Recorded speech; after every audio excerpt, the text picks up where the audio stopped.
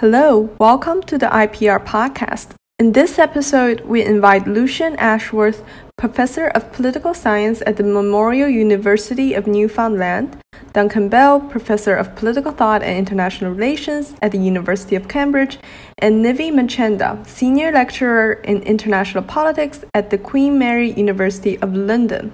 And we'll recap the book forum, which discusses Duncan's new book, Dreamworlds of Race, Empire and the Utopian Destiny of Anglo-America. So Duncan, can you briefly introduce your book to our audience? Yes, and before doing so, just to say thanks for inviting me onto the podcast. I'm delighted to be here, and thanks also to the others for sharing their time to come on it too. So Dreamworlds of Race is a work of intellectual history, understood in a broad sense. It explores a wide range of arguments, a discourse about visions of Anglo-American unification or integration at the turn of the 20th century. So between roughly 1880 and 1914, a substantial number of thinkers and political actors on both sides of the Atlantic pushed for the union of Britain and the United States with the aim of securing their joint geopolitical domination and leadership. And these projects came in many and varied forms, ranging from loose imperial cooperation through alliances of one kind or another, to full political integration, including the creation of a new federal state. And nearly all these projects were grounded in claims about the racial identity of Anglo-America. This was usually characterised as Anglo-Saxon or English-speaking.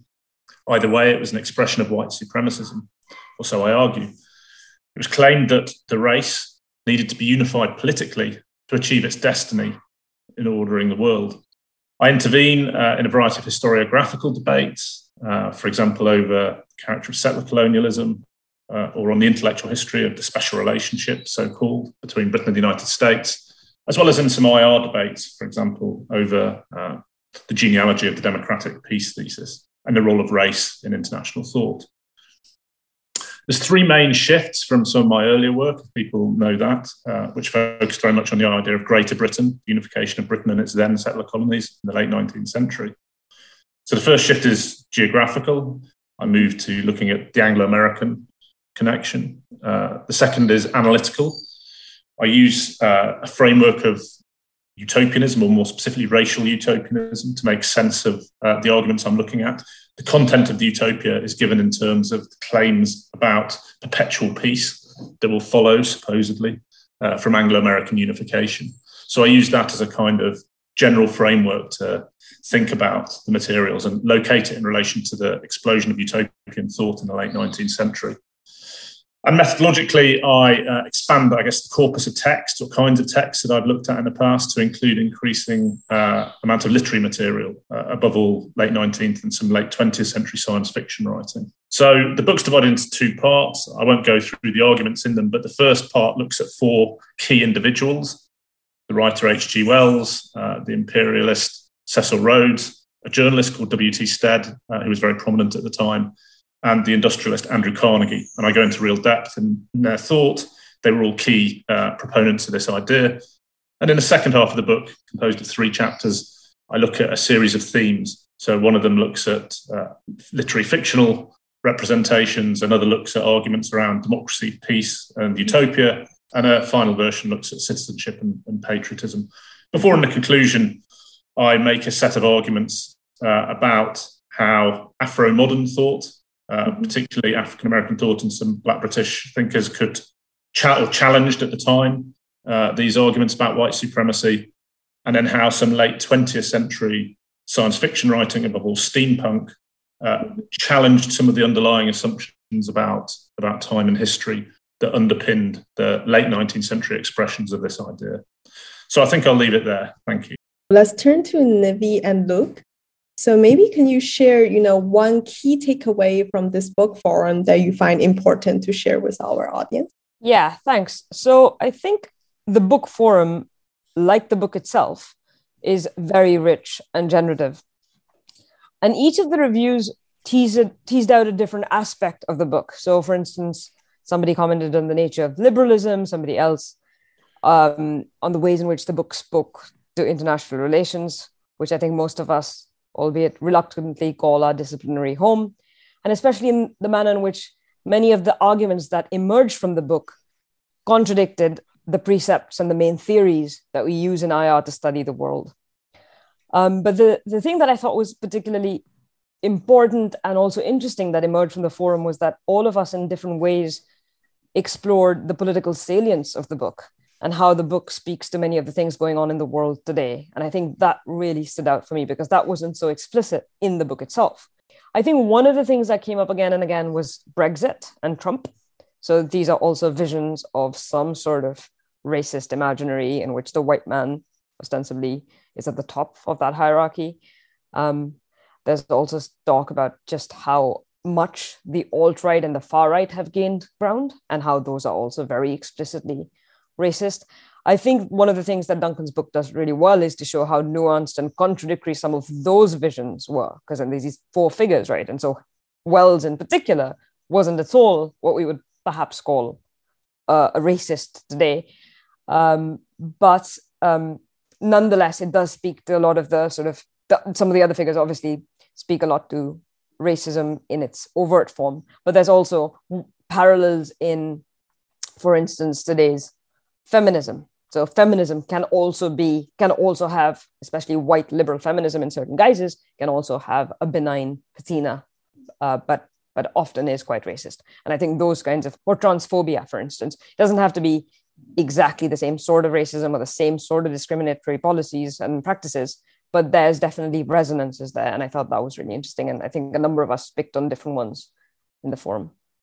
Yeah, I think there was two contradictory truths that kind of emerge from the book. One is the pervasiveness of this racism, of this sort of Anglotopia that's very much rooted in white supremacy.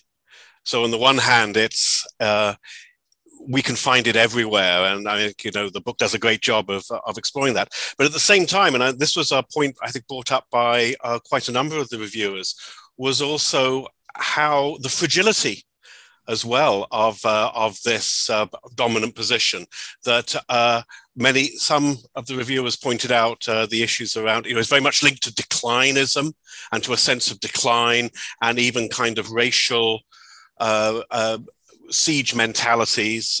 It's fragile as well and easily broken. And it's also limited, particularly limited in its intellectual range. And I think this was a point that was brought out by Sir Juan Park as well, was how fragile this approach was too. So this simultaneous, all-pervasive, ubiquitous, racist, Anglotopian view of the world is at the same time very fragile and limited at the same time. Thank you, Nivi and Luke, for your insights. So in the book, Duncan also discusses alternative visions offered by African and Black critics. But in the forum, there are debates about how we should incorporate these visions. So what is your take on the ways in which we can engage with anti-racist inspirations? A good place to start on this one actually is from Nivi's review when she talks about the limits of white imaginary. She talks about what the promise of this sort of Anglo-Saxon utopia is and what it delivers. And I think this gives us a sense of what oppositions to this racism, to what anti-racism really needs to be engaging with. And this is that the Anglo-Saxon utopias really fail on their own terms. I think, if I remember rightly, Nivi talks about, there's the promise of fairness, but what the Anglo-Saxon utopia delivers instead is racism, transphobia, misogyny. It promises peace, but offers invasions. It promises prosperity, but gives unfettered capitalism. And it promises technological advancement, but delivers climate change and ecological crisis. So in that sense, a good place to start in terms of criticizing this tradition, because we see this going through all the way up to the present day in terms of the way that a kind of a liberal Anglosphere is pushed and encouraged, is starting from the point that it actually has, to a large degree, failed on its own terms. And I think it's what Nivi refers to as the limits of the white imaginary. Yeah, I mean, yes, I'd have to agree with Luke, especially because I did indeed write those words. So, so I think I don't want to throw too much shade here at all. I don't want to criticize Duncan for not foregrounding these visions enough or sketching out alternative anti-racist imaginaries, because that was not the point of the book, and that's kind of what Duncan said initially.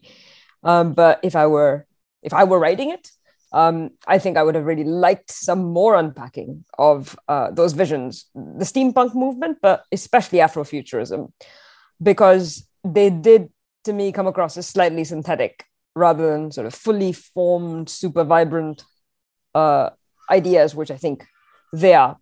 And so I'm not sure I'd use the word better, but because again, this is not what Duncan was doing. I think what Duncan did do was provide a really important historicized grounding, which Luke also just gestures to, which helps us locate some of the lineages of racism today. And so he kind of sets that crucial terrain historically. And then I suppose that's what anti-racist thought, both politically and intellectually, can build on. Yeah, maybe it makes sense for me to explain what I was trying to do. I was more interested in how they'd been engaged by other thinkers, other writers at the time and then somewhat later. So the steampunk literature is in there in the 1980s and 90s because it appropriates that earlier 19th century moment. And many of the thinkers that I look at, above all H.G. Wells, and rewrites 19th century imperial history in a kind of counterfactual vein. And so it's not that I look at it because I think it offers an amazing critique, but rather because it shows how you can, there's a kind of temporal play at work, that if you can imagine another counterfactual where you change around the historical assumptions, the presuppositions about historical tendencies and destinies, you end up with a very different picture. I then turned to the Afro-modern thinkers, using Robert Goodwin Williams's term for it, not to offer, again, a kind of thoroughgoing critique, because there are more radical thinkers that I could have looked at, but rather to look at people who were engaged in the debates at the time on some of the specific issues that I was looking at. I look at a range of thinkers, but I focus on two. So W.E. Du Bois, and I look at him partly because of his status at the time, and partly because he's writing very specifically about world history and how you might challenge narratives of world history that were circulating amongst those defending white supremacism. And then I turned to a much less well-known figure, a man called Theophilus Scholes, who was a Jamaican Pan-Africanist. And he's particularly interesting for me because he is one of the very few thinkers within the Afro-modern tradition who directly engages with the question of Anglo-American relations. And he's fascinating on that for various reasons, but not least because he directly engages with about a dozen or so of the individuals who I'd talked about extensively elsewhere in the book. But of course, he does so in a very different way. He's doing it as a kind of critique of their egregious racism. And so, as I say in the book, one kind of political reason for wanting to include this material rather than just the analytical or historical value of it was that I didn't want to finish a book on white supremacism with giving the white supremacists, as it were, the final word. I wanted to step back and look at the words and the writings of some of the individuals who were the, as it were, critical target, the object of the white supremacism being propagated by the individuals that I'd spent most of the book analysing. Thank you so much, Duncan, Navi, and Luke, for the conversations. I hope our audience can have a chance to read the forum or Duncan's book. See you in the next episode.